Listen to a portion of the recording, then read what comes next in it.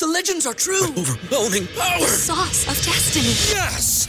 The most legendary sauce has arrived as McDonald's transforms into the anime world of WickDonald's. The greatest flavors unite in all new savory chili McDonald's sauce to make your 10-piece Wick Nuggets, fries, and Sprite ultra-powerful. Unlock manga comics with every meal and sit down for a new anime short every week only at WickDonald's. Ba-da-ba-ba-ba, go! At participating McDonald's for a limited time while supplies last. What's the easiest choice you can make? Window instead of middle seat? Picking a vendor who sends a great gift basket? Outsourcing business tasks you hate? What about selling with Shopify? Whether you're selling a little or a lot, Shopify helps you do your thing, however you cha-ching. Shopify is the global commerce platform that helps you sell at every stage of your business. From the launch your online shop stage to the first real-life store stage, all the way to the did we just hit 1 million orders stage. Shopify's there to help you grow. Whether you're selling scented soap or offering outdoor outfits, Shopify helps you sell. Wherever and whatever you're selling, Shopify's got you covered. Sign up for a $1 per month trial period at shopify.com/try. Go to shopify.com/try now to grow your business, no matter what stage you're in. Shopify.com/try. Lucky Land Casino, asking people, what's the weirdest place you've gotten lucky? Lucky? In line at the deli, I guess? Aha, in my dentist's office. More than once, actually. Do I have to say? Yes, you do. In the car before my kids' PTA meeting. Really? Yes. Excuse me, what's the weirdest place you've gotten lucky? I never win and tell. Well, there you have it. You can get lucky anywhere, playing at LuckyLandSlots.com. Play for free right now. Are you feeling lucky? No purchase necessary. Void where prohibited by law. 18+. Terms and conditions apply. See website for details. With the Lucky Land Slots, you can get lucky just about anywhere. This is your captain speaking. We've got clear runway and the weather's fine, but we're just going to circle up here a while and get lucky. No, nothing like that. It's just these cash prizes add up quick. So I suggest you sit back, keep your tray table upright, and start getting lucky. Play for free at LuckyLandSlots.com. Are you feeling lucky? No purchase necessary. Void where prohibited by law. 18+ terms and conditions apply. See website for details.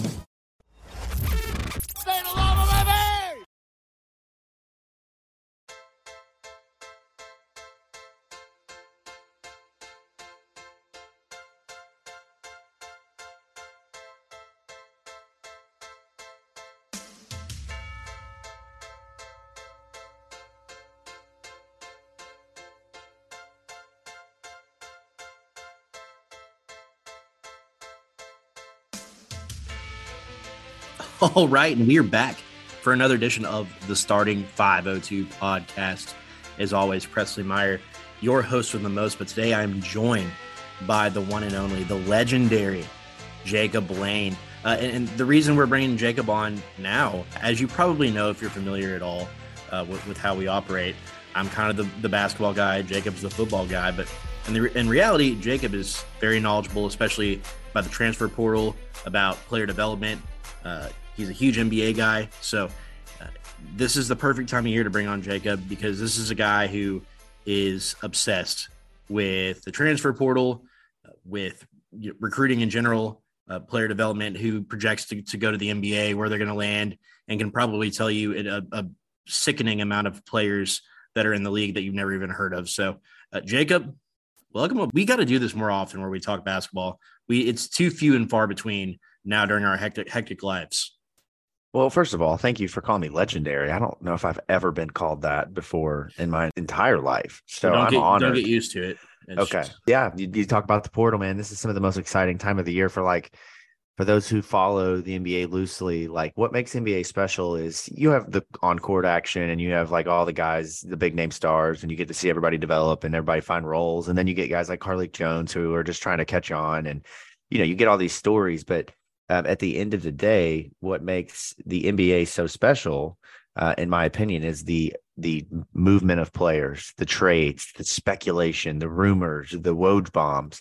College basketball is slowly morphing into free agency of sorts. And that's what the transfer portal opening up today is, essentially like it mirroring the NFL in terms of the league year starting. This is the new league year for college basketball. I think I saw at one point today 175 players entered the portal. Maybe we'll update that number throughout the show. A record number of players in one day into the portal as it opened at midnight, or I guess at midnight 01 last night or this morning, and a lot to talk about. You look at some of these teams that were pretty successful this year, like a Kansas State, like a Texas. There's a lot of these teams that they're pretty much just overhauling their entire roster. You have first-year head coaches coming in and having immediate success. I mean, and I think that Jeff Walls, Louisville women's basketball's coach, is a guy who is kind of really just adapting to this. And Jeff Walls, he went to Egypt, he went to Japan to recruit Narika Kono. My favorite story is that Shoni Schimmel, when she committed to Louisville, it was a really big deal. And she was down to Louisville and some other big name teams. And they had the coaching staff was all in on Shoni Schimmel. They were convinced that they were going to get her no matter what. They wanted to do whatever it took to get Shoni Schimmel. And she said, I really want you guys to be at my graduation. Well, if you know anything about the rules of high school recruiting, it's not legal for a coach to be at a player's graduation. Why? So why is that? That seems dumb, man. It is dumb, but it was outside of the recruiting time frames. I don't know. I'm not going to pretend. I'm not going to bullshit. Sure. Okay. So what did he do? Did he FaceTime? Did they have him sit him up on a computer in the front row? No, the entire coaching staff showed up and they set up across the street from the stadium, the football stadium where her graduation was. They went to the store down the street and bought like little lawn chairs, like you'd take your kid's soccer game, set up across the street at a local park, and they could hear on the PA system them walking across the stage, and they were going to cheer for Shoni Schimmel. And at the time, her sister Jude went there as well and was considering Louisville. And so they were in the middle of a track meet. There was like a cross country meet that was going around while Shoni at a Schimmel, graduation. Dude, this seems like a hectic event planning day. No, so it was cross country, like at a park, across, like down the road. And so they're just listening from outside the stadium because they couldn't legally be on campus. So they had to be down the road away from the stadium. And at the time, Shoni Schimmel was not committed. And when they announced her name, she walked across the stage and they said committed to Louisville. And so that's how they found out. So they were so dedicated. She didn't even know that they were there. She just invited them, wanted them to come. And that's how they found out that Shoni Schimmel had committed to Louisville. So there's all these stories about Jeff Walls. The reason I get into this is because you see a guy like that who we get into the stories about how he, during the NCAA tournament, he doesn't like the players eating junk food.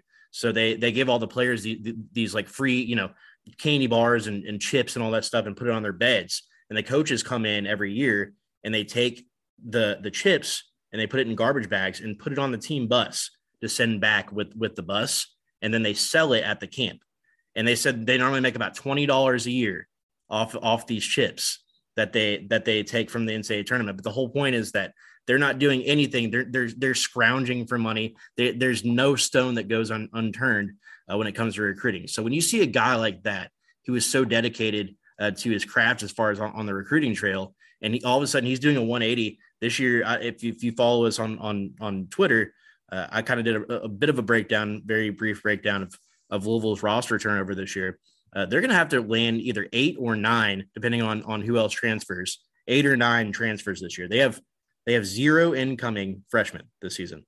They're going full on transfers. All of this to say that if a guy like Jeff Walls, who is that dedicated, has done a 180 and he's depending on the transfer portal each and every year to make this happen, I feel like that's probably a good sign that that's the direction that all of college basketball is going to go, men's, women's, anything like that. And you see players transferring in midseason, like a Sky Clark, like a Peyton Verhulst.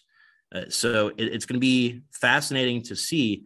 the direction that things are going. But I think that if you're listening, it seems like too volatile of a situation, but especially over the next few years, I feel like until we get into a good ebb and flow and a good balance of this is what's going to happen. You're going to see 200, 300, 800 college basketball players in the transfer portal. And it's just going to be basically free agency and about assembling the best kind of roster. But when you have a team like Louisville, who, you have highly rated guys like a Roosevelt Wheeler or a Fabio Basili or something like that.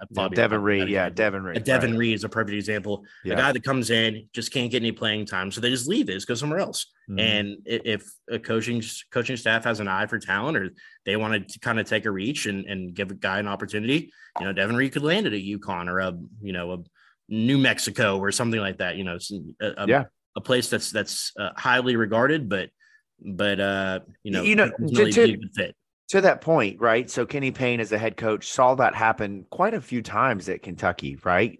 Guys like Charles Matthews, who didn't get to play a lot as a freshman, goes on to Michigan, has a great career, likely has an NBA career before getting hurt right at the very end. You have a guy like Kyle Wiltshire. You have Marcus Lee. There's been others who have gone on and have kind of been able to bounce back from having the kind of letdown after being a very, critically acclaimed recruit. And so Kenny understands that sometimes a change of scenery is what's best for a player, and that each of those situations is a player by player circumstance, because some of those guys come in with the right attitude, right? That they want to prove that they aren't what they were the first year, or, whatever the case is, or they come in and they have an inflated ego and they want to be the guy, and they're looking for, the opportunity to get shots just to prove that they can be an NBA caliber player, because no big name freshman ever goes to college thinking they're going to play a second year of college basketball. Like, very few. I would imagine the top 150 guys all are telling their families, I'm going pro, I'm 1 year, maybe not, but I would imagine a large majority of them are. So I think that's going to be one of the really interesting things to watch with Kenny as he builds this roster out. Last year, throw it away, crumpled up, right? Everything was just horrible. The worst roster I've ever seen assembled. I said on these airwaves very early on last year that he really fumbled in terms of roster management. They had some pieces to build around, and it ended up being a horribly managed roster. But what is he going to do filling, all these spots? He's already got the three freshmen that are committed or signed, and Caleb Glenn, Curtis Williams, and Dennis Evans now, who comes into the fold this weekend. And then you have Karan Davis, right? So you have a JUCO guy who's going to come in as a sophomore and have 3 years of eligibility to play.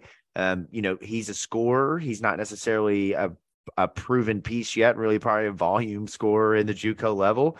And so you have some pieces, but then what do? Are you going to go senior heavy? Are we going to see some grad transfers where you try to catch, lightning in a bottle? Are we going to have a bunch of guys like, say, Elijah Fisher from Texas Tech, who had entered the portal yesterday, a 5-star recruit who just didn't pan out, didn't see the floor a lot? How is he going to shape this roster? I'm really interested. That's, to me, the most interesting part of this entire situation in terms of what they need to complement the pieces they have.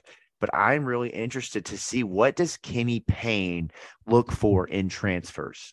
What does he want? Does he want experienced guys? Does he want guys that scored a lot of points? Does he want guys who were, guys maybe who only averaged 9 points a game, like a Kenny Photo, who transferred today from Wichita State?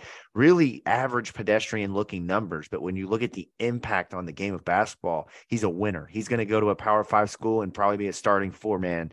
And so those are the things that are going to be so interesting. And that's what's so great about the portal, man. There's a little bit of flavor everywhere. And it's all about just trying to build and fit the team that's going to gel and mesh together and be a good product on the floor. Well, let's talk about, what the roster construct looks like right now. So basically, every time you see a player go out right now, you're seeing a new player go in, right? I think that's the best way to kind of explain it to people who don't follow recruiting closely enough. So far, we've seen Fabio Basili, who had very limited playing time this year, Kamari Lands, who some were heartbroken over. We discussed that in past. I really admired that conversation, because it's really easy to look at Kamari Lands, and sorry to cut you off, but it's really easy to look at him and say, this guy's going to be a star in several years. And I do agree that the kid's talented as can be. And unfortunately, for a guy who's a shooter and known for being a volume scorer, he very much struggled to do so this year. And he's going to go on and rebound, but people are kind of really upset over a guy like that leaving. And like you're saying, it's the approach of, okay, well, we got to go back into the portal now and replace him with somebody better. We need somebody who can come in and do more. And Kamari Lands, as you pointed out, again, I want to give kudos to you for the data and stuff like that, but you're looking at the defensive numbers and the rebounding, and it's just a guy who really only impacts the game in one way, in which last year, I don't know what it ended up being, his shooting total outside of the free throw line where he was elite wasn't very good. And so, yeah, he probably rebound from that, but why not go out and get a guy who's more well-rounded? Yeah, absolutely. I mean, I think that, it made sense to keep Kamari Lands because he was a guy who was already committed, and the coaching staff, to be honest, struggled to get guys to hang on last year. So just the recruiting of Kamari Lands, getting a guy like that to stay and seeing that there's potential there.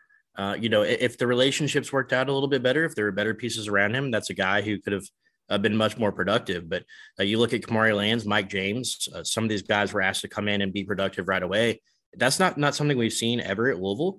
And so it's easy to look at UK or Duke or Kansas or one of these, upstart, or not upstart, but one of these blue blood programs that have been doing this for a while and think it's easy. But the reality is, Kamari Lands is a top 70, top 80 player for a reason. He's not he's not a John Wall. He's not an Anthony Davis. Name a player. I don't know why I'm naming UK players, but no, but I mean, what you thought he could be is a guy like, if you remember for Texas Tech years ago, Zaire Smith. He was, and Mikal Bridges is another example of this. I think he ended up leaving after being a freshman, but there's guys every year who come in with a 50 to 70 ranking who outperform that rating and end up being a one and done player. And the reason why Kamari Lands fit that mold was because he's 6'8", he can shoot, and he's built like an NBA player. And so you say, okay, well, if he can come in here and do that and be the go-to guy as a freshman at Louisville, knowing they're probably not going to be very good, then, he's going to outplay that and potentially be an NBA player. Well, as it turns out, a lot of loose ends to tie up in his game. And that's what happens, when you're right in that area.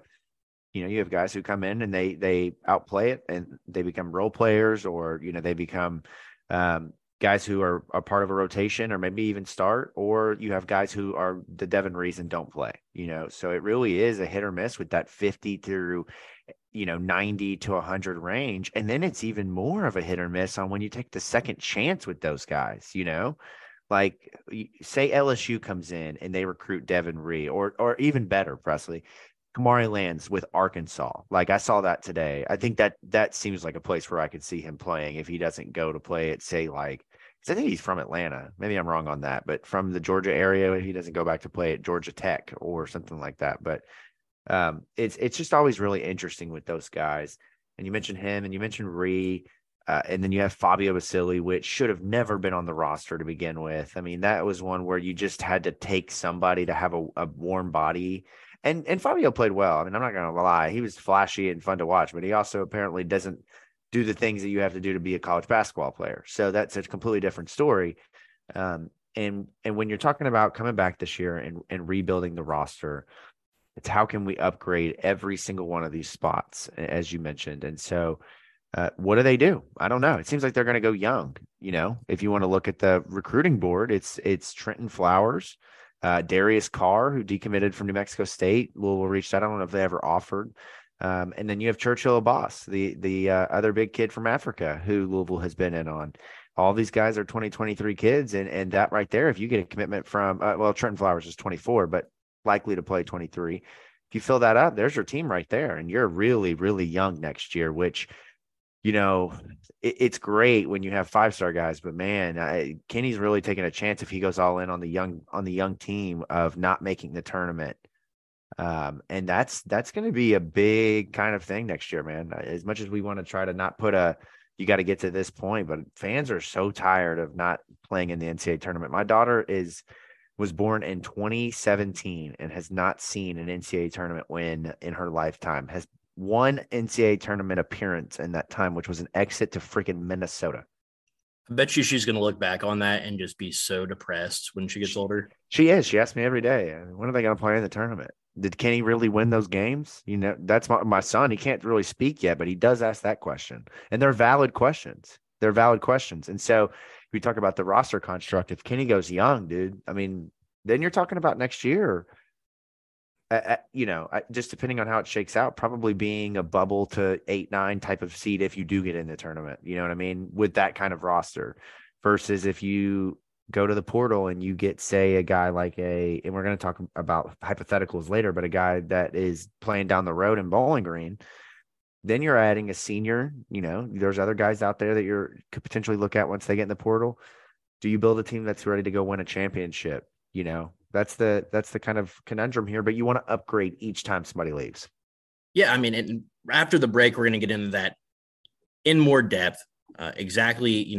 We kind of talked about who's leaving, very briefly talked about who's coming in, but I want to get a little bit more into Dennis Evans, what he brings to the table for Louisville. Huge news for Louisville over the weekend. Probably the biggest momentum shifting recruit that Louisville's had in quite some time. So it'll be interesting to see, but we'll get into that on the other side. Starting 502. Be right back. Hey guys, it is Ryan. I'm not sure if you know this about me, but I'm a bit of a fun fanatic when I can. I like to work, but I like fun too. It's a thing. And now the truth is out there. I can tell you about my favorite place to have fun. Chumba Casino. They have hundreds of social casino style games to choose from with new games released each week. You can play for free anytime, anywhere. And each day brings a new chance to collect daily bonuses. So join me in the fun. Sign up now at ChumbaCasino.com. No purchase necessary. VGW Group. Void where prohibited by law. See terms and conditions. 18+. I went to Saphir today, downtown, for lunch. And I work on 4th Street, which is one of my favorite spots in the entire city of Louisville. Saphir, if you've not been there, you need to check that out. But it made me think about one thing and one thing only, Presley. Do you know what that is? Was it L&M Eats? That's correct. The thought of Madden and Luke joining me and breaking down more thoroughly that chicken shawarma that I ate, right? The chicken shawarma with the chicken, the lettuce, the peppers, the pickles, the tomatoes, the garlic sauce. It was fire. And what we're going to do is we're going to take those boys around the city and we're going to go eat, right? That's one thing that you would think some offensive linemen can do. 2 of the highest rated offensive linemen in Louisville football history. As a matter of fact, Madden Sanker, the number 1 highest rated recruit at the offensive lineman position in Louisville football history. These guys are going to go restaurant to restaurant, try them out, and become locals. That's part of being a Louisvillian, right? You got to start asking people, where'd you go to high school? You've got to know somebody that knows somebody that knows somebody, and you've got to enjoy eating local. That's what we're going to do, that third part. We'll probably along the way find out where people went to high school with, Presley. But I'm excited. L&M Eats, stateoflouisville.com. Make sure you subscribe to the State of Louisville on YouTube.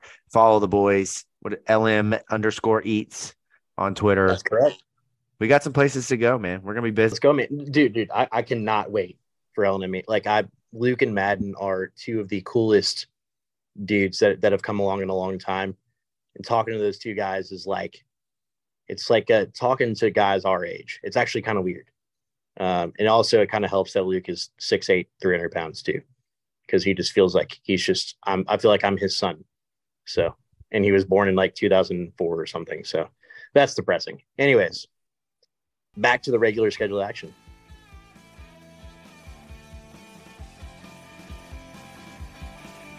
All right. And we are back, starting 502 podcast. And before the break, we were kind of leading into kind of discussing what the roster construct looks like for Louisville.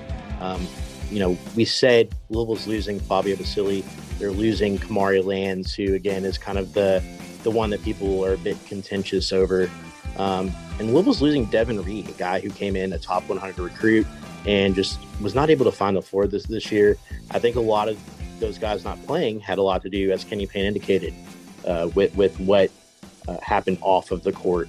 And we talked about a bit of Kamari Lands. I talked last week about it. Jacob, I think you agree. Kamari Lands, ultimately, it was the defense and the rebounding for me. That was just a huge red flag. And if you can't get a guy like that who's playing 20, 25 minutes a game to crash the boards and to defend, it was probably better off looking for a guy with either more experience or that's more willing to play Kenny Payne's style of basketball. But looking at looking ahead at some of the players that are coming in. So we've talked almost ad nauseum on this podcast now because we've been really looking forward to the future. But we've been talking a lot about Caleb Glenn, Curtis Williams Jr., a little bit about Karan Davis, but the name that everybody is talking about right now is Dennis Evans.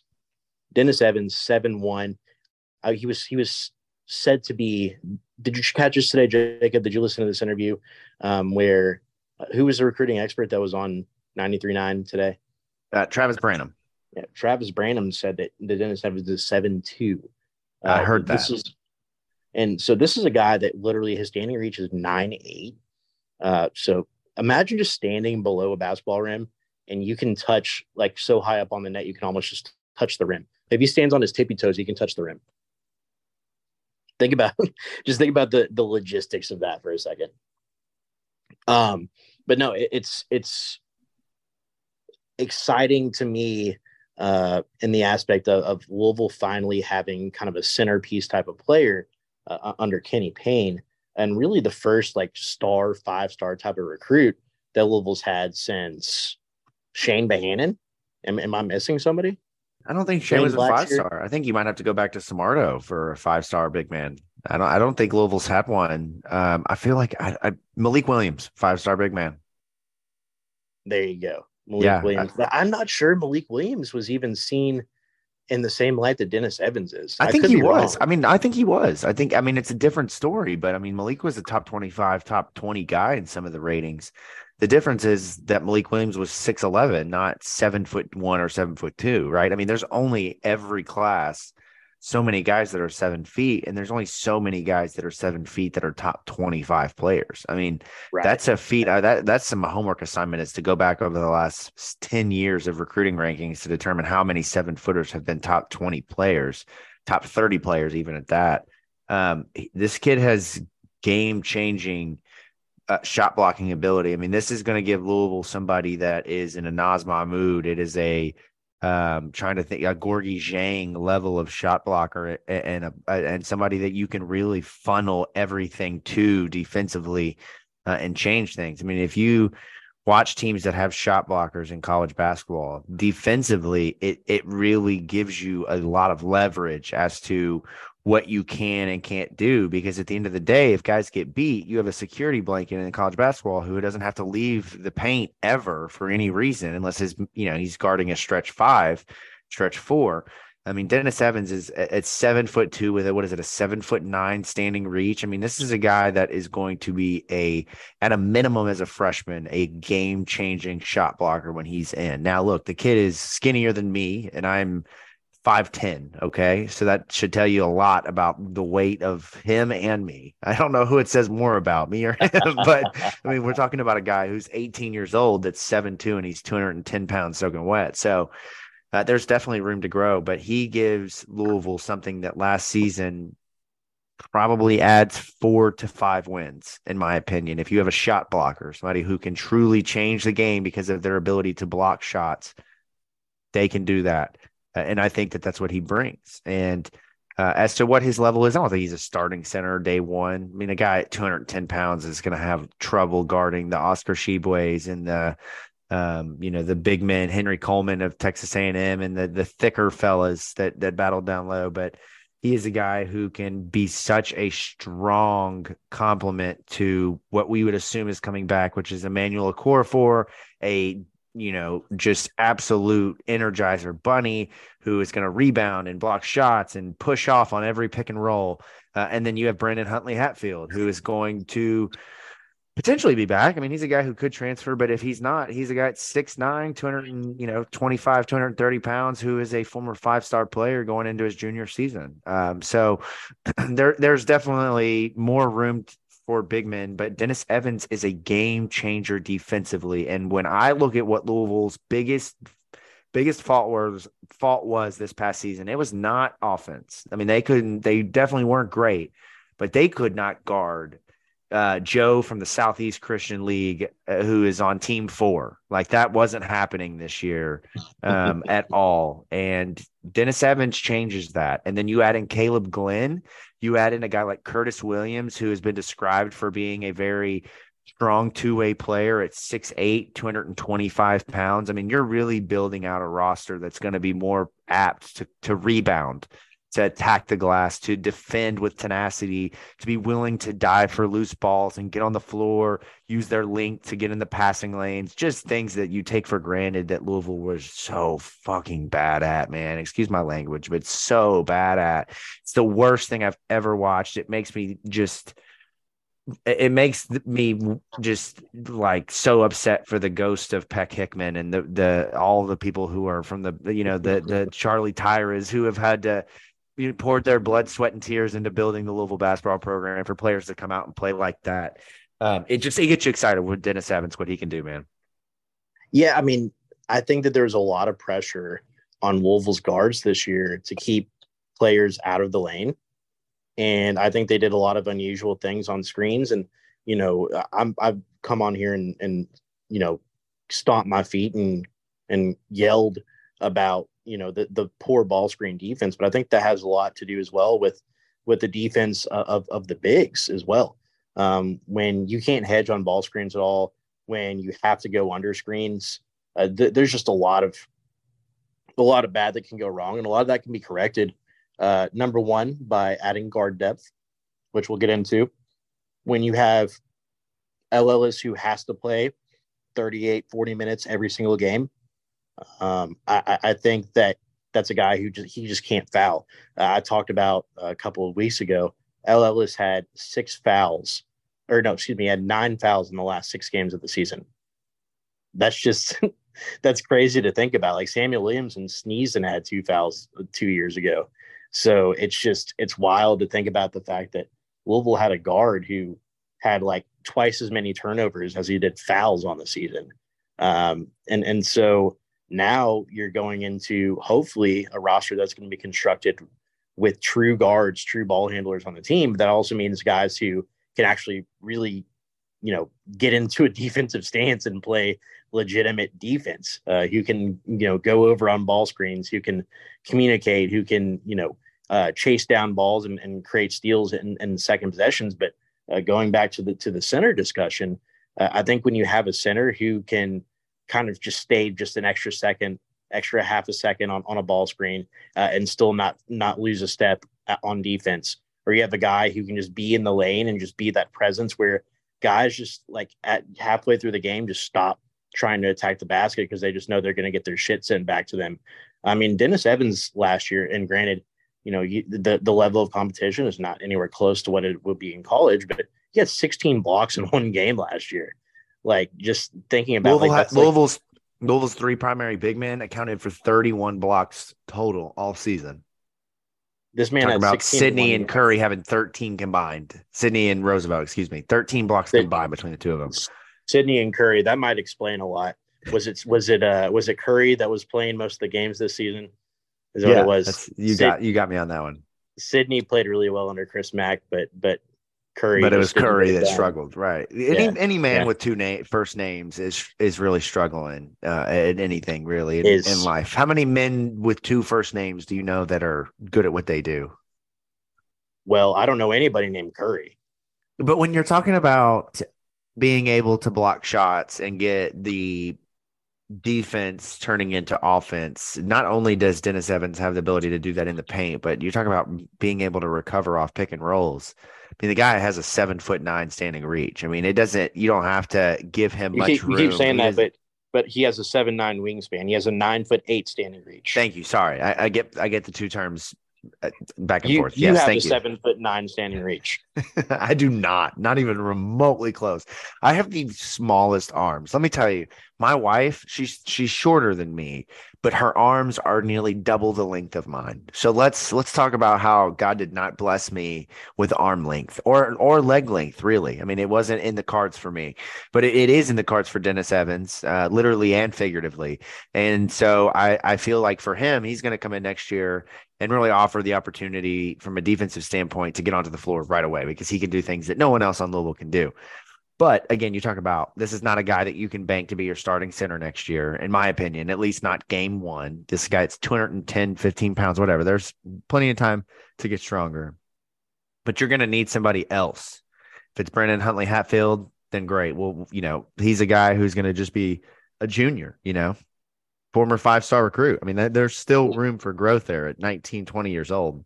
But you're going to need somebody to come in probably via the portal or maybe via the 2023 class, a la a guy like Churchill Abbas, somebody who can come in, who can rebound, who can defend, who can be versatile, who can, even step down and knock down shots. You need the ability to provide multiple looks and multiple different things for the offense. And I do worry if you do bring in a guy like Churchill Abbas, you're probably setting your offense back in terms of your big men with a core four, Abbas, and Dennis Evans. So you probably do need some offense there, but you're really setting up your team to win in what matters the most, in my opinion, and that's defense and being able to control the game in the half court and be able to really determine what you're going to do, because you've got, at the end of the day, people who can defend and win one-on-one. Yeah, let me ask you this.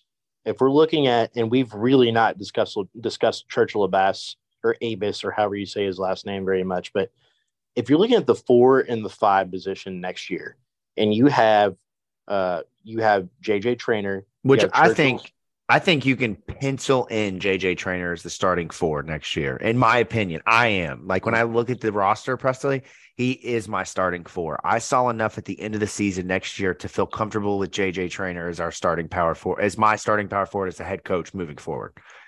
Here's my JJ Traynor take. It's my belief that if he has a Jalen Withers type improvement beyond the arc, where I think he just needs to get a little bit more arc and spin on his jump shot. I think he has really good fundamentals and really good lift. Like, he squares up really well. He has really good lift on his shot, but he shoots such a flat ball that he's either it's like he's either hitting or he's throwing up hard bricks. Yeah, hard bricks. I mean, yeah. It's funny. I was having this conversation about JJ yesterday with a buddy of mine. I felt like JJ could have been the team's leading scorer by the end of the season. I could not tell you how many open looks down low he would back somebody in and turn for that jump hook and just miss it, or miss the corner jumper, and the 3-point corner jumper. He was so much improved that I think we missed on just how much better he could have been had he just knocked down a few more shots. I mean, he got a lot of shot opportunities late in the season, and was just a so-so shooter overall, but had moments where he got hot. And obviously, he was the most aggressive player by far. So you have him on the roster, and you're talking about another guy with just tremendous length. You're really setting yourself up defensively. And it's really interesting. I want to call this out, transitioning to the guards, right? So Sky Clark, obviously today on Monday, really being connected with Louisville, going to visit tomorrow, Tuesday, probably the day that this is coming out, likely going to be committed, I'd say, by Thursday or Friday. And so he's going to be in the fold with the guards that are currently on the roster, which could include L. Ellis, maybe not. But then you talk about Mike James, you talk about Caleb Glenn as a guard forward next year. There's still a lot of room to add guards, but what Sky Clark is not good at, and I really thought there was a cool thread earlier from Chris Hatfield on Twitter about Sky Clark's defensive numbers. He's a guy who is going to come in and be even worse than what L. Ellis was. Now, a lot of L's issues was, one, he's playing 38 minutes a game, but two, his effort wasn't there. But Sky Clark defensively this year, when he did play in those 13 games, was just not very good. And part of the issue with Illinois was Brad Underwood expects elite defense. That's what they do. They get into you. They lock you down. They had several players that were really strong defenders. And so for Sky Clark to not do that, you have to come into Louisville and expect that to be the same. But my point is, when you have JJ, when you have Dennis Evans, when you start to add, the Emmanuel Corfor is hopefully developing, maybe a guy like Churchill, or maybe it's other transfers who come in, you're going to hope you can make up the ground for that, to where you can have one or two players on the floor who aren't the strongest defenders, but still can be team defenders because of the fact that you have such length and shot blocking opportunity. Do you think that Sky Clark's offense do you think he provides enough offense that it offsets what he lacks on defense?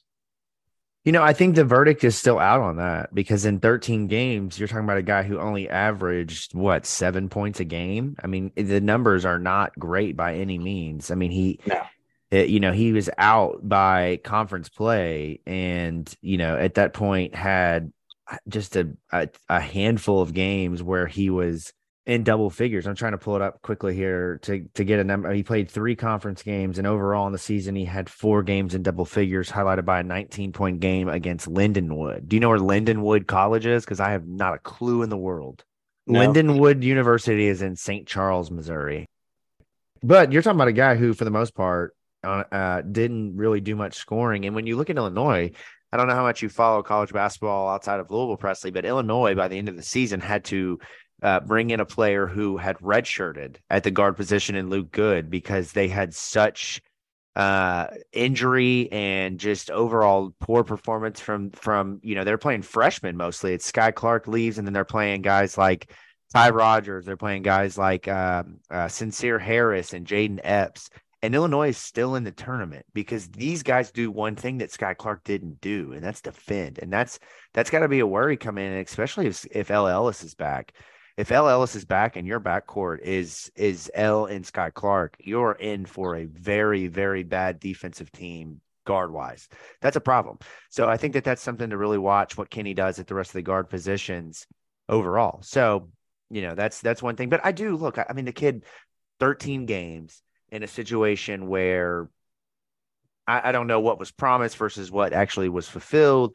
He did get opportunity to play minutes. I don't want to sit here and act like he got snubbed. He just didn't play up to what he was capable of.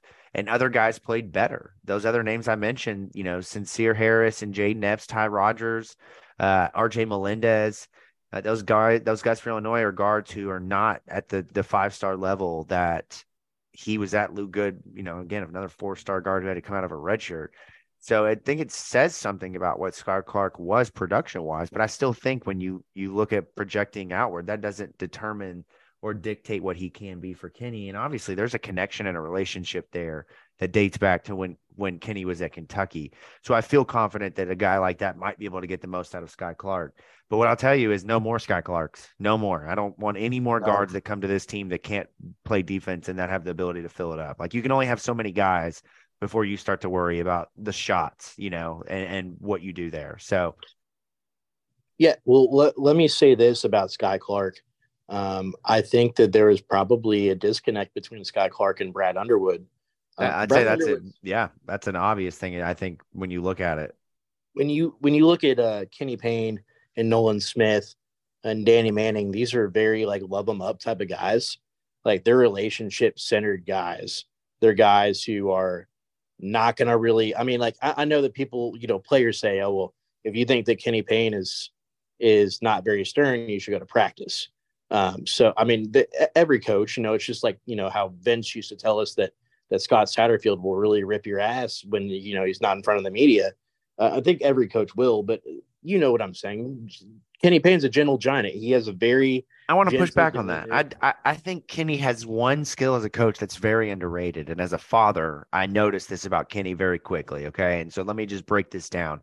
When you're a father or a mother, there is this look that transcends anger, right? It transcends yelling at you. It's the disappointed stare.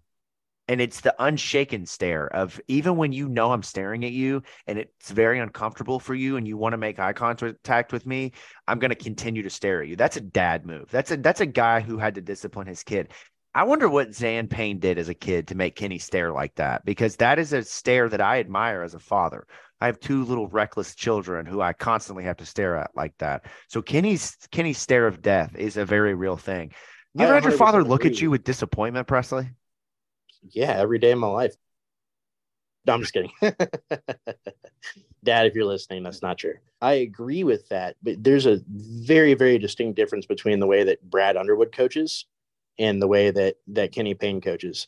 Brad Underwood is of that Fran McCaffrey tree, or Bruce Pearl, or one of those. Where he just gets red. He's steamy. He's a steamy bro.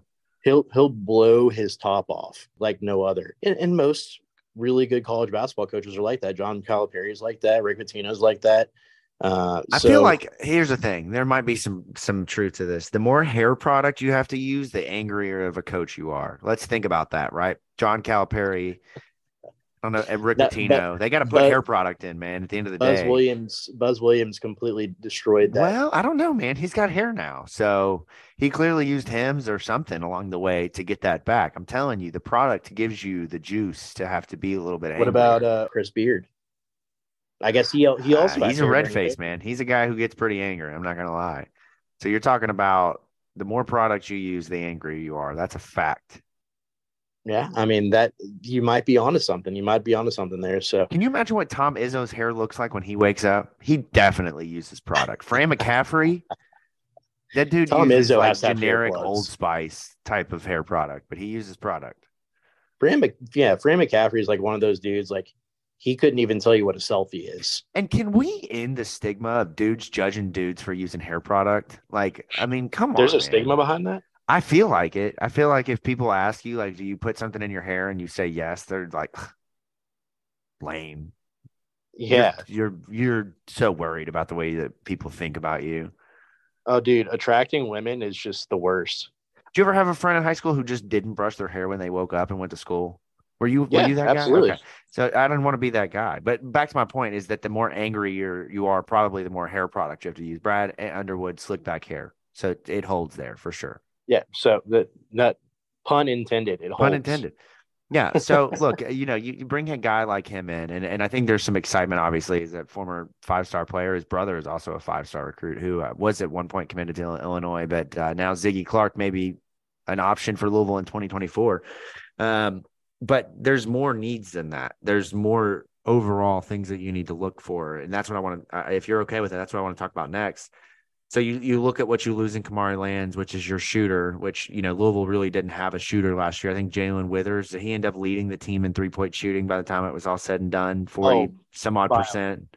By a long shot. Yeah, he shot almost 45% from three. So most of the guys on the team are shooting 28, 29, 30%. And so it's very obvious that when you get a guy like L. Ellis who can drive and kick, or anybody, a Sky Clark, you need somebody who can shoot. So for Louisville, looking for that out on the market is what's going to be extremely important.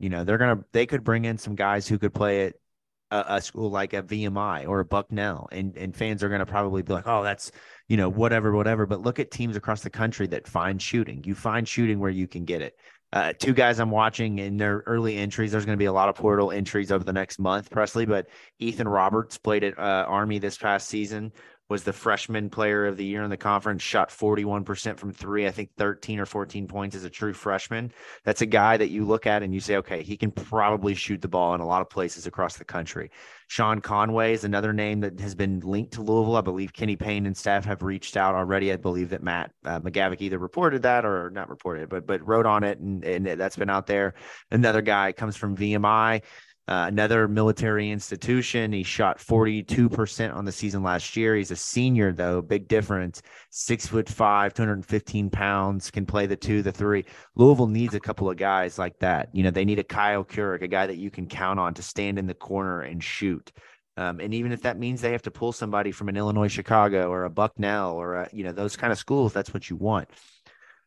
And then the other big thing is you need wings and you need guards who can do multiple things. I mean, you talked about this last week, man. You need guys who can defend. You need guys who can rebound. You need guys who can be all over the place and really do the little things that lead to winning. And so what's that look like in the portal right now? Well, it's very minimal, okay? From the wing position, you do have guys who were heavy scorers. There's going to be multiple other guys that enter who can come in and do that. Chris Ledlam, one of the biggest names out there in the portal right now from Harvard, was 6'5", 6'6", is 225 pounds. He can play the 2 through the 4, can score. He averaged nearly 9 points a game to go along with 19 points, or nine rebounds per game to go along with 19 points per game. So that's another one of those guys that obviously Louisville should have interest in and should be looking to fill. And then the other thing is the point guard. Let's talk about that for a second. And then I'll pass it back over here for you to kind of finish off the conversation here. But for me, one of the biggest things that Kenny Payne has to find is the guy who can steady the offense. Now, he doesn't have to start, right? If say an L. Ellis comes back next year, L proved he can be a point guard as long as he can kind of lower his turnovers. He did have, the 31 point, 10 assist game this year. He had countless other games where he led the team in assists. I mean, he led 78% of the games, something like that. 90% of the games, he led the team in assists. But you need somebody who can come in and steady the offense.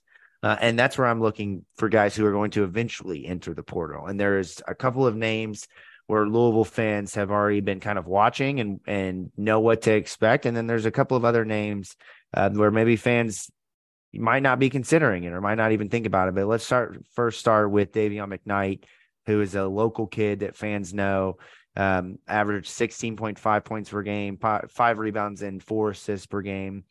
He's a guy who has played point guard. He's started for 3 years now for Western. Now, they have not made the tournament during that time. Obviously, that's why Rick Stansbury is no longer the head coach there.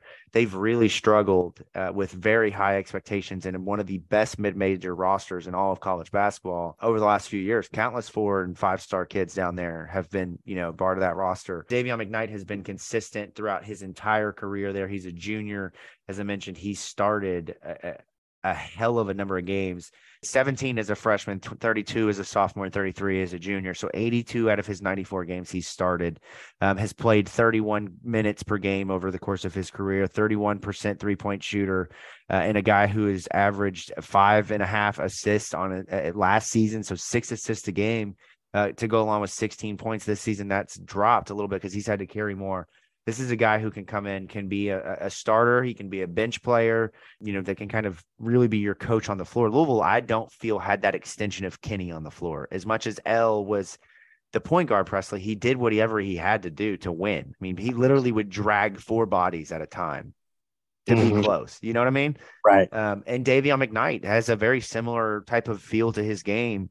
Even with Jamarian Sharp there, who in his season last year, part of the reason why Davion had so many assists is just the simple lob to the 7'5" big man.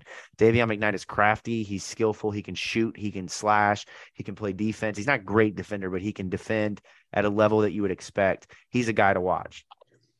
Here's another one. This is a name that I bet no Cardinal fan either knows or has even thought of. From Minnesota, Talon Cooper, likely going to enter the portal over the next couple of days. Ben Johnson is the head coach there, former Xavier assistant for Travis Steele, a Chris Mack product. Ben Johnson's going to get fired at Minnesota, most likely. They've been horrible.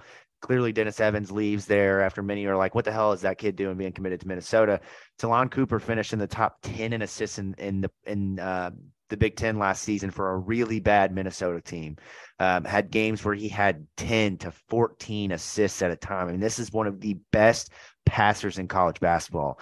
This is a guy that if Louisville can go out and bring in a Davion McKnight to pair with a Sky Clark, you bring in some of the other pieces, you're talking about a team that is going to be built to play offense at a high and efficient level. It's a guy with a 3-to-1 assist to turnover ratio who can really control the pace and dictate what an offense does.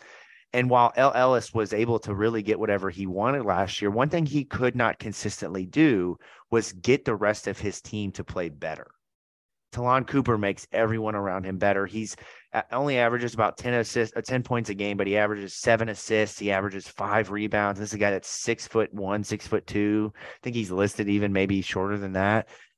He's a guy that I've not known a ton about, but I've seen some of his statistics and some of the box scores this year as I follow college basketball. And he's a guy finished 7th in the country in assists, by the way. Who can come in and really provide Louisville should they have an interest in a guy like him again. He's 6'4". Okay, so I'm wrong. Big guy, big guard. That's pretty exciting. Those are the names I'm watching now. But what I'll say, Presley, before I hand it over to you to finish here is, do not put all of your stock in Louisville going out and finishing this roster by next week. The portal right now is just the really the tip of the iceberg. I mean, you're going to have guys go in from Duke and North Carolina and, Texas and all these programs that are in the NCAA tournament who have players that were fringe starters or who are looking for other roles elsewhere. They're going to enter the portal too. And you could be talking about some real big names coming up available closer to the NBA draft deadline. I am interested in Talon Cooper from Minnesota. I think that's a great point. And I do get confused as well because there's the other Carr kid as Darius Carr, who was committed to New Mexico State. Yeah. But I also want to point out about Talon Cooper. Played at Morehead State. actually for 2 years before leaving to go to Minnesota. So this is a guy that's played in the state of Kentucky. So no stranger to the bluegrass. Not that that matters and whatever, but That's still, it's just interesting. That's a fascinating connection. And that's a deep dive, because that seems like a guy who almost certainly would enter the portal, probably not going to jump to the league or go overseas yet. So he's probably got another year in him. And to me, what I look at, Louisville's trending young right now. So they land Dennis Evans, right? And we talked about how, they're still trying to go after some young 2024 players. Carter Bryant, who's the number one forward in the class of 2024, just announced today that he's down to Louisville in Arizona. That seems like a guy who's going to stay in the class of 2024. However, there's a lot of serious momentum over Trenton Flowers, a guy who's had Louisville on his radar for, it seems like, since Kenny Payne arrived on campus, maybe even before that. He has Louisville in his top 6, and Louisville's considered one of the 2 favorites along with Creighton for Trenton Flowers. And this is a guy who is absolutely eligible to reclassify, and could be a guy who could come in as soon as this summer and be a part of this team. So that would be fascinating to see if Louisville lands Dennis Evans. It sounds like Sky Clark could commit as early as Tuesday. So it's fascinating to see the way that Louisville is skewing young. So to your point, Jacob, it would be interesting to see how they kind of age this team upwards. It's very common now to see teams in the transfer portal or, supplementing transfer portal players with, high 4 stars, low 5 stars. And that's kind of like the secret recipe to success. However, it'll be interesting to see how Louisville does that, right? Because they're losing a lot of experience this year. So I want to see if they go after a Davion McKnight. I want to see if they go after a guy like a Tellum from Cooper. Yes. Talon Cooper. And let's make sure I know you do, but let's make sure we establish that these guys, this is pure speculation. These guys are not in the portal. We don't know anything. This is simply just projecting out based off of a guy like Davion McKnight, knowing that his head coach was fired and knowing that a guy like Talon Cooper entering his senior year has put up big numbers at schools that weren't great and now has an opportunity to spend his final year playing for a team that could make some noise. And who knows what that looks like, right? And again, Presley, I also think it's worth calling out that one thing to watch is going to be what happens with Duke's roster. Same with Oregon. I mean, that's worth really watching because you have 2 guys. Maryland, not so much, because I don't really think there's anyone on that roster outside of your star players that could really make an impact for Louisville. But Oregon has countless 4 and 5-star kids.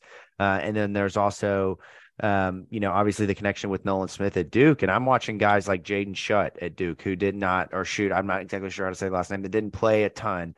That didn't really get the minutes. Christian Reeves, the 7-foot big man, didn't play a ton for Duke this year, sitting behind Kyle Filipowski and Mark Mitchell. So there's and even Ryan Young. So there's opportunity, guys like that, like we mentioned earlier in the start of the show, that 5-star, 4-star kids from Dukes and Kentucky's and North Carolinas are going to hit the portal.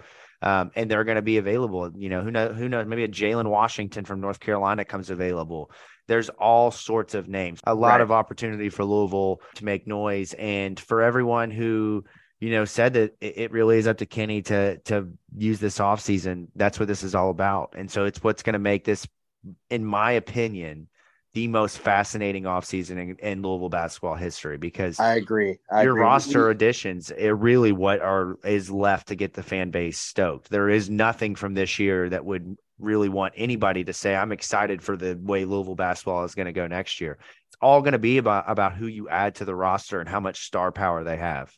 Yeah, Jacob, we're going to have to do this often this offseason, because this is going to be a continuous thing. And you're going to see, in my opinion, I think you're going to see some more guys fall off of this roster, and that's going to open up more spots. You can only have 13 guys on a team, 13 scholarship guys. So it'll be interesting to see what the staff does to free things up, what players see the writing on the wall, and then what players transfer from some of the better teams. I think if you're a Louisville think if you're a Louisville fan and you're, wanting to hear, more and more positive news, I think it's great if you come out the gates and you get a Sky Clark and a Dennis Evans, right? I think that's awesome. Louisville's getting a head start on everybody in the offseason because they're not, they're not playing in the postseason. However, I think that if you're a Louisville fan, also be patient. The season, the best teams are going to play into April. And so you want to make sure that there's not going to be players that go into the portal, that are in the Elite Eight or the Final Four, that you want to make sure that you see the entire landscape and make sure that you're recruiting from everything that's available and not just grabbing the first player to go into the portal. I think a lot of people are just anxious to land whoever's on your radar, but I think it's better for the staff to really take a step back, consider all their options. But the most important thing to me, Jacob, is making sure that they're aging this roster up. I think they, like you said, they need an extension of the coaching staff on the floor. It didn't seem like L. Ellis was that this year. So basically this year they were asking a lot of players to step from a role player type of position into more of a leadership role, and it just didn't work out. There was a huge disconnect between the players and the staff. So I want to see guys who are going to come in like a Jared West or a Kristen Cunningham or a Carleigh Jones, that type of player to come in and be able to be an instant impact type of guy. There will be a lot of those guys out there. We mentioned some guys from like military academy schools. We mentioned some guys from high level teams. Maybe you get like a Derek Whitehead from Duke or something like that you truly don't know. That's what makes it so much fun. And much like the NBA, I mean, a guy like Derek Whitehead at Duke, who had a, borderline okay season, who was the number 1 or 2 player in the country, who knows, for a guy like that, going pro may not make sense compared to if he just stays one more year. And yeah, it probably makes more sense to stay at Duke, but again, you just don't know the connections to other schools, to assistants, man. It's what makes this so much fun. Exactly. And I think for people listening, and, it feels like some of these names are random. But the reason, that we spitball a lot of these names is because a lot of these players had connections with Kenny Payne, with Nolan Smith. And then secondly, a lot of these players' coaches are leaving. And so you're going to see, as we're seeing more and more these days, college athletics are very relationship based. And so players' allegiances are going to be based more on coaches and more on fellow players than they are on schools, especially if there's opportunities to, make money and make a name for themselves at a school, kind of like an Oscar Sheboy did at Kentucky this year. You have guys that could have easily gone pro, but instead, they could stay here and make $2 or $3 million and be just an absolute all-star where they are. So that's going to be something that's interesting to watch this offseason as well. Just what are these relationships like? But so far, starting with Dennis Evans is really positive. And then by the time you listen to this, you could have a commitment from Sky Clark. And it sounds like Trenton Flowers is leaning towards Louisville or Creighton. So we'll find out that on Friday. And we should find out on Friday as well if Trenton Flowers is going to end up reclassifying or if he's going to stay in the class of 2024. So a lot of moving parts, a lot of things to look forward to. Jacob, really appreciate you coming on. This is going to be a fascinating offseason, as you alluded to. And it's going to be, even though we're going to have a long summer, we got a lot of football talk going on. We have, women's basketball still to go. Yeah.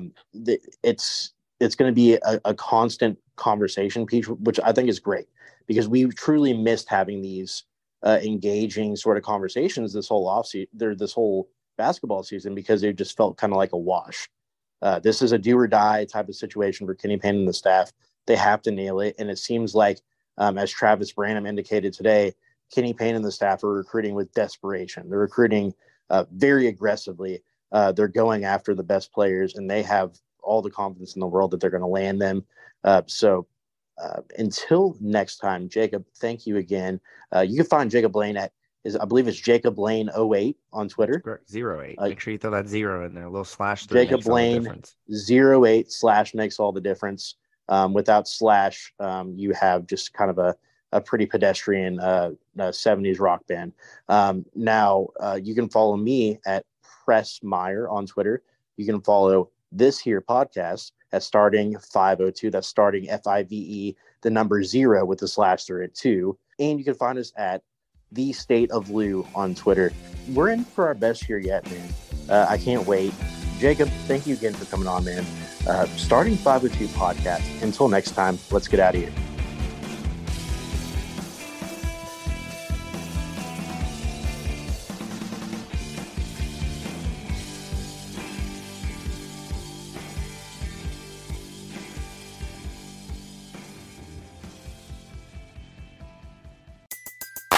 Everybody in your crew identifies as either Big Mac Burger, McNuggets, or McCrispy Sandwich. But you're the Filet-O-Fish Sandwich all day. That crispy fish, that savory tartar sauce, that melty cheese, that pillowy bun. Yeah, you get it. Every time. And if you love the Filet-O-Fish, right now you can catch 2 of the classics you love for just $6. Limited time only. Price and participation may vary. Cannot be combined with any other offer. Single item at regular price. Ba-da-ba-ba-ba.